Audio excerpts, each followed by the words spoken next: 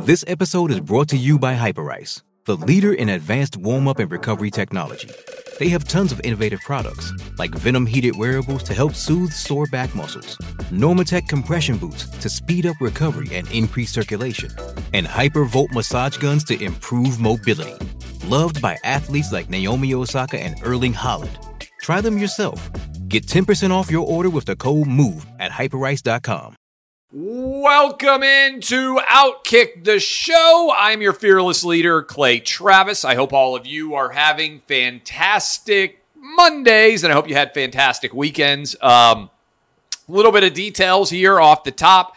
I'm going to be speaking at the Florida Sunshine event that is going on with Florida Governor Ron DeSantis this weekend at the Seminole Hotel, the Hard Rock Seminole Resort down in Miami, Fort Lauderdale area. Looking forward to that. I am also going to be playing at the Live Bedminster Classic next week as a member of the Pro-Am crew. That's going to be fun. I will discuss it more a little bit next week, but just know, you guys know I have a lot of confidence. You guys know I am the utmost believer in myself. Golf game ain't exactly going well right now. I have not played very much golf. And so being on that course, we will see how I do, but it should be a lot of fun. That is next week. We got a lot to dive into. First of all, speaking of golf, enjoyed watching Sunday Cam Smith with 6 birdies on the back 9 en route to a minus 20 to win the British Open, the Open Championship, for those of you who are nerds and get upset when you say the British Open. He was on fire. Rory now has not won, I believe I'm correct in this, Rory McIlroy, 4 majors between 2011 and 2014, has now not won a major in 8 years, even though he's number 2 in the world, playing phenomenal golf right now. I do think that Rory McIlroy, remember back in the day when he won the first 4, there was a lot of discussion about how he was going to continue to win and win at a high level, as hasn't happened. And you give credit to Cam Smith, I believe 26 years old, 28 years old, whatever he is, he's still in his 20s, for getting that win and playing so white hot down the stretch. I love watching the British Open every year. Because you end up with so many shots that get lost, so many ridiculous shots. It reminds me of my own golf game. I also like waking up in the morning and having golf on, having it finish at a relatively early time. So congrats to Cam on getting that win. And we'll see. There's talk that he may be joining David Feherty, maybe Charles Barkley, and joining the Live Tour. Again, I'll be at the Bedminster event in theory next week as a part of that Pro-Am. Look forward to being able to play there.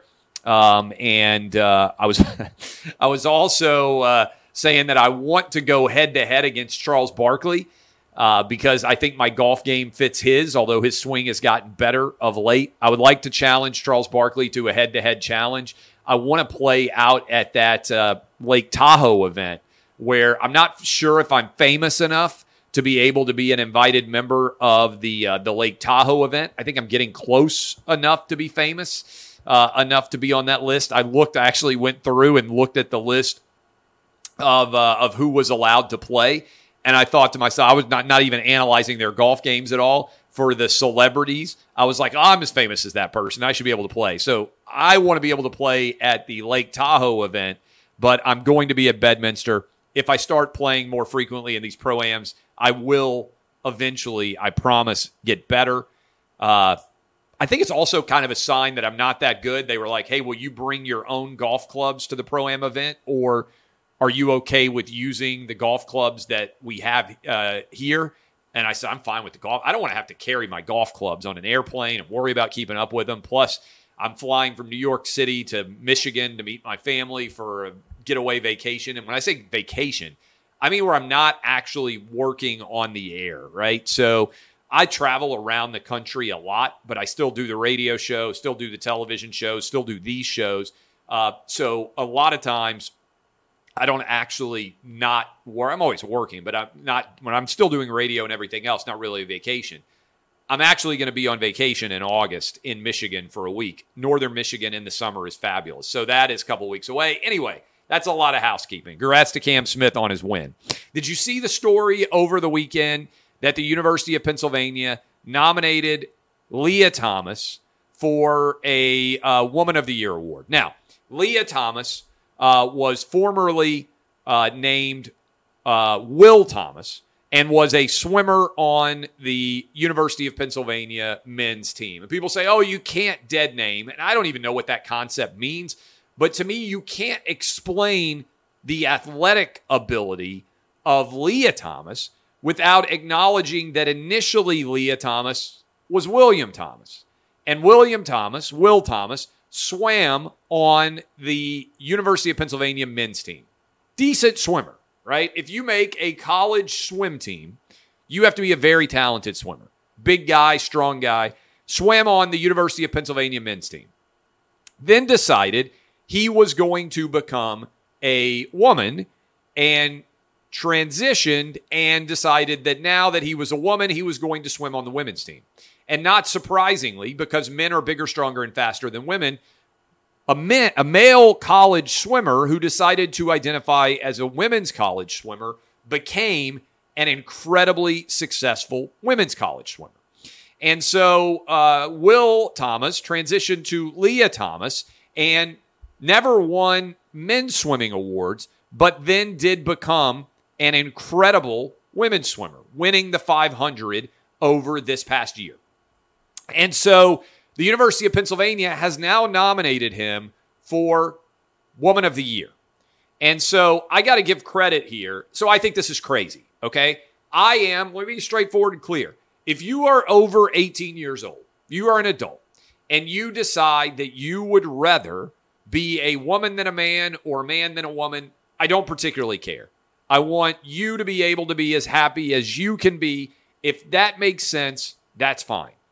But I'm not willing to take the next step, which is, and therefore, even though I was biologically a man and benefited from testosterone and am as a result bigger, stronger, and faster than women, I don't think you should suddenly be able to compete against women because you identify suddenly as a woman. Most women agree with me. Most men agree with me. Very few current female athletes will speak out because they are afraid that they're going to get targeted. And look, most women don't have a chance to make a living as a professional athlete. So they have to go on and get a job. They have to go on to grad school and continue their education. And so women are afraid, and men, but certainly women who are athletes, are afraid that they're going to be considered transphobic. So I understand people out there who say, oh, all these women should refuse to compete against this man. This is ridiculous and all these things. I understand. That's relatively easy to say when you aren't risking your own future over this. Well, Riley Gaines, credit to her, University of Kentucky women's swimmer, when I tweeted this out, she responded and said, and her photo was alongside of Lia Thomas. She said, being the real girl in that photo, and also University of Kentucky's nominee for NCAA Woman of the Year. I'm reading from her tweets. This is yet another slap in the face to women. First, a female national title, and now nominated for the Pinnacle Award in collegiate athletics. The NCAA has made this award worthless. This award, and I'm reading from Riley Gaines, University of Kentucky women's swimmer, who is going to be on with us Wednesday on the Clay and Buck Show. This award combines athletic performance with academics, service, and character. What character has Thomas shown other than sheer selfishness and entitlement? The disrespect and disregard for the other female athletes in Thomas's interviews is eye-opening. Bravo, Riley Gaines. You cannot allow men to take over women's athletics. And that is exactly what they are going to do if you allow people to choose to identify as whatever gender they are and suddenly decide to parachute into women's athletics. And people say, why do you care? Right? That's the question you get a lot. Why do you care? Because I come from the world of sports, which is about the best man or woman winning. It isn't about the best man who identifies as woman winning. The reason why we separate men's and women's athletics is because men are bigger, stronger, and faster than women. And if we allow men to decide to identify as women, then men are going to become the greatest women's athletes of all time. The fact that the University of Pennsylvania is nominating a man, a biological man, as the women's athlete of the year is an insult to women's athletics.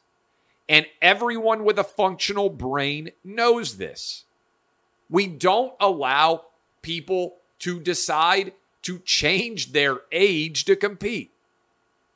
Imagine if I said, hey, I know I'm a 43-year-old man, but I feel like I am a 13-year-old girl. I would be the greatest 13-year-old girls basketball player to ever exist. I really do think that. Hate to brag and draw attention to myself, but I think I would be the greatest 7th grade girls basketball player of all time. I think that I would be unstoppable if I decided that I was trans age and I wanted to go back to 7th grade. I would wreck. I would wreck every 7th grade girl in the country in basketball right now. And I have to get in shape. But I would average like 60 points a game. I would average like 34 rebounds a game. I would be the greatest 7th grade girls basketball player you have ever seen if I were trans age. And every single one of you right now is listening and you're like, man, that's crazy. Yeah, because I'm a grown-ass man. And when you are a grown-ass man, you don't get to identify as a woman. And you also don't get to identify as whatever age you want to be. You can't be trans age. I can't be a trans 7th grader. I can't change my race. Why would you allow me to just change my gender? It makes no sense. It destroys all athletic competition. That's why I care. Why do you care? Why do you even care? If you just want to change your gender and it doesn't change any competition, I'm fine. Guess what? You know what's not a story in athletics? Women who decide to identify as men. Do you know why? Because they aren't any good at athletics. Because women are not bigger, stronger, and faster than men. As a group. There are some women that are bigger, stronger, and faster than me. As a group, there aren't very many. Okay? So, if a woman decides to identify as a man, it doesn't impact athletics at all. To my knowledge, there is no woman identifying as a man who is going in and dominating male athletics. That's because this only becomes an issue when a man decides to identify as a woman. So I give credit to Riley Gaines for speaking out against it. And I think we're to the point now where the only way to address this is by pointing out how absurd it is using hyperbole, which is what I just did. Satire is one of the last defenses against what is the Democrat woke waterfall of absurdity. Hey, Clay Travis right here. Outkick the Show is dominating. We're continuing to roll. More coming back in a moment, but first, this. Hey, it's Kaylee Cuoco for Priceline. Ready to go to your happy place for a happy price? Well, why didn't you say so? Just download the Priceline app right now and save up to 60% on hotels. So whether it's Cousin Kevin's Kazoo Concert in Kansas City, go Kevin, or Becky's Bachelorette Bash in Bermuda, you never have to miss a trip ever again. So download the Priceline app today. Your savings are waiting. Go to your happy place for a happy price. Go to your happy price, Priceline. A couple of things that are awful, and I got to talk about them. You guys know that I support police more than almost anyone in media. Having said that, the Uvalde police response to the school shooting was an unmitigated disaster, and it is indefensible. Just because you support police doesn't mean that you can't acknowledge when there are failures. I watched the videos that were released from inside of that school. Within 2 or 3 minutes of that 22-year-old madman going into that school through an unlocked door, which, by the way, should have been locked, and going right down the hallway into that classroom, and you could start to hear all the gunshots that he fired, there were at least 3 cops that came running right in after him. And do you know what they did? They went down in the direction of those classrooms.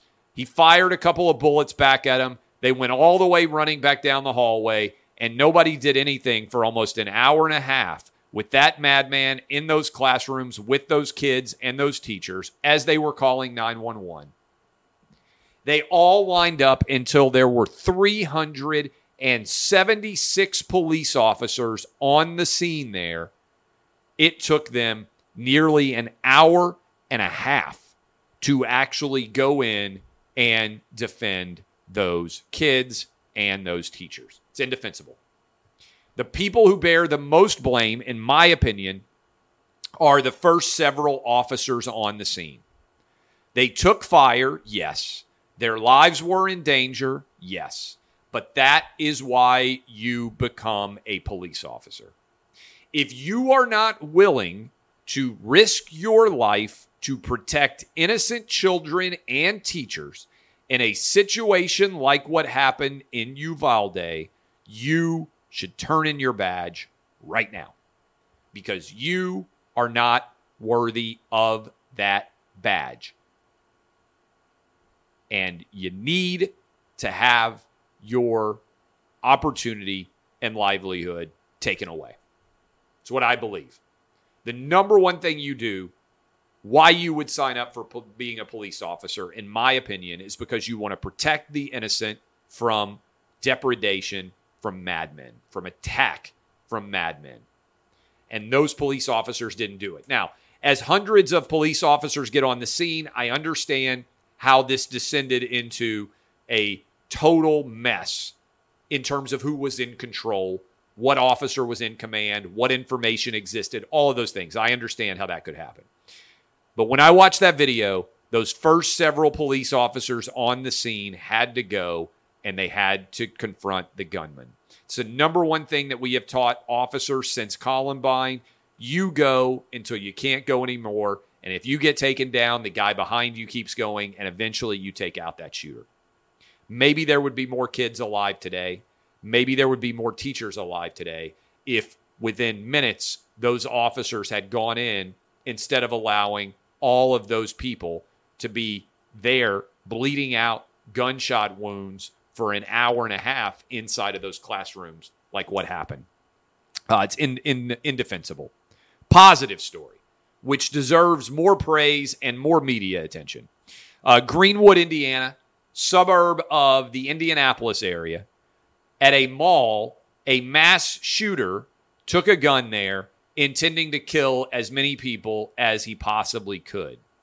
Almost as soon as he began his reign of terror, a 22-year-old with a gun took out that mass shooter. That is, a good guy with a gun, which the mainstream media tells you never exists, took out this guy with the gun. It's not getting very much attention at all, but I do believe this should get a great deal of attention.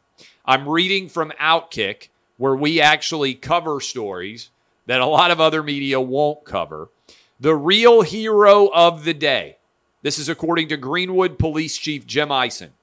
The real hero of the day is the citizen that was lawfully carrying a firearm in that food court and was able to stop the shooter almost as soon as he began.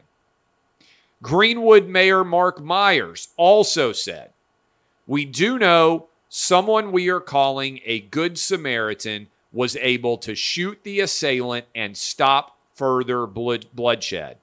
This person saved lives tonight," the mayor said. "I am grateful for his quick action and heroism." How much praise and heroism and courage and thanks is being heaped upon this 22-year-old. Not a lot. We still don't know his name.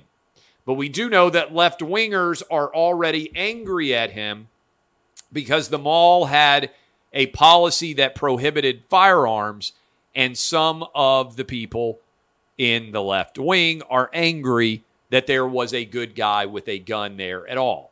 Now, the problem with gun-free zones in many ways is when you announce a gun-free zone, you are ostensibly letting people know where they can go without anyone there being able to oppose them. This was something that they tell us never happened. A good guy with a gun stopped a mass shooting, potentially saving dozens of lives. Bad side, Uvalde response.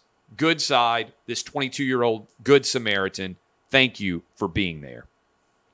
You guys sometimes ask, hey, Clay, how come you still talk about COVID and masking and all of the policies that are in place surrounding it? It's because it's not going away.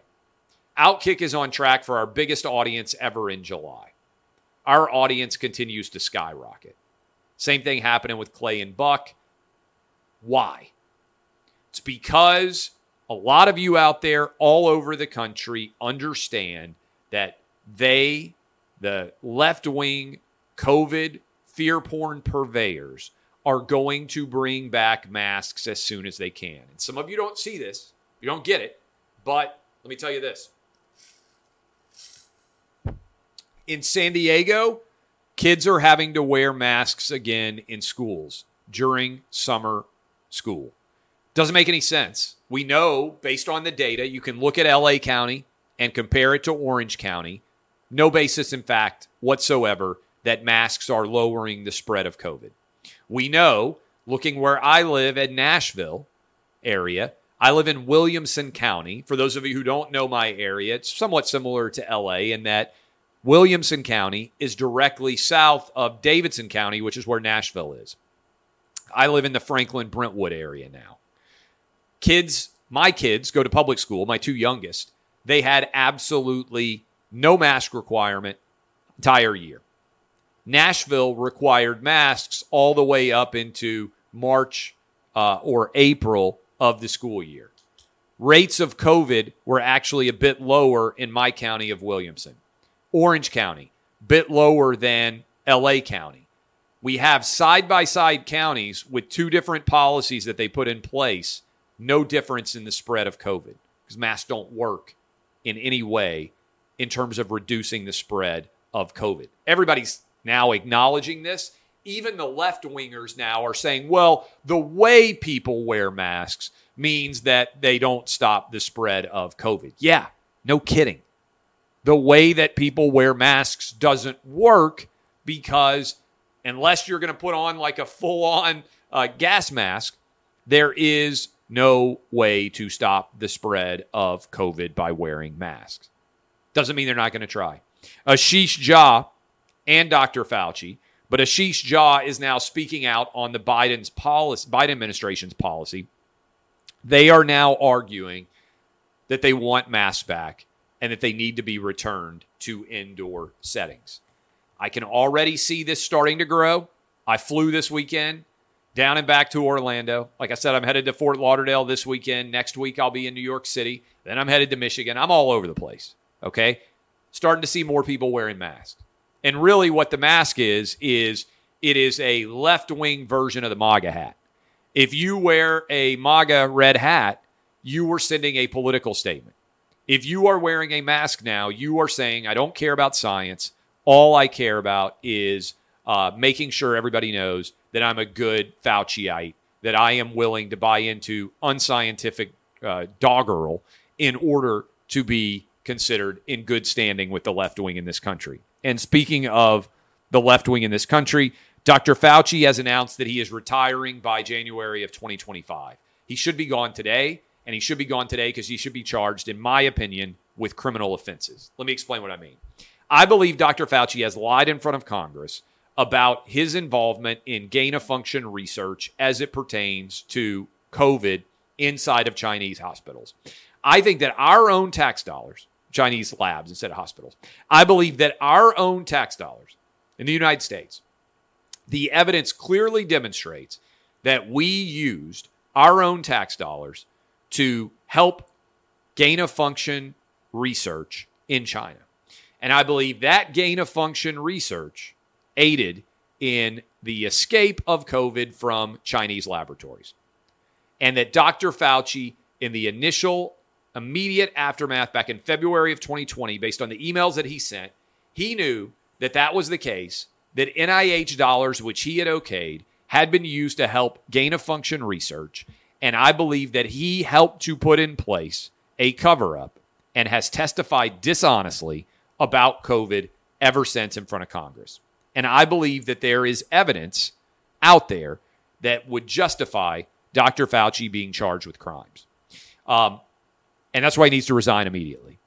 And one reason why I am voting Republican Party straight down the ticket in the midterms is because I want Republicans to take back the House and I want Republicans to take back the Senate. And I want them to do so because I want them to hold Dr. Fauci accountable for his lies and for the anti-science policies that he implemented that has led to kids being held out of school, that led to the lockdown and the shutdown in the first place, that led to 20 million people losing their jobs, that led to $6 trillion in additional national debt spending. Everything that we did wrong associated with COVID had the direct fingerprints of Dr. Anthony Fauci on it, and he should have to bear the consequences for his poor policy decisions and advice. And frankly, for the lies that he has told, I believe, in front of Congress. Joe Biden. Joe Biden gave a fist bump to Saudi premier down in Saudi Arabia recently, MBS. And the crown prince basically running Saudi Arabia. I've been clear for a long time. I have no issue whatsoever with, let's say, the WWE going to Saudi Arabia and putting on a wrestling exhibition. I have no issue with people deciding that they are going to maximize their business interests by having their business all around the world, regardless of all of the permutations politically of every single country, right? That's been my issue with LeBron and the NBA and Adam Silver and everybody else throughout with Major League Baseball. Don't lie to me and claim you are a social justice warrior organization when you're fine in many respects with making decisions that are the antithesis of that. If your goal is just to build your brand as large as you can possibly make it, and you acknowledge that sometimes that means going to countries that have different human rights violations or values than the United States might, I understand it. I'm not here saying, hey, you can never play a game in China. You can never go to that Latin American country because they have different rules as it pertains to transgender rights than the United States does.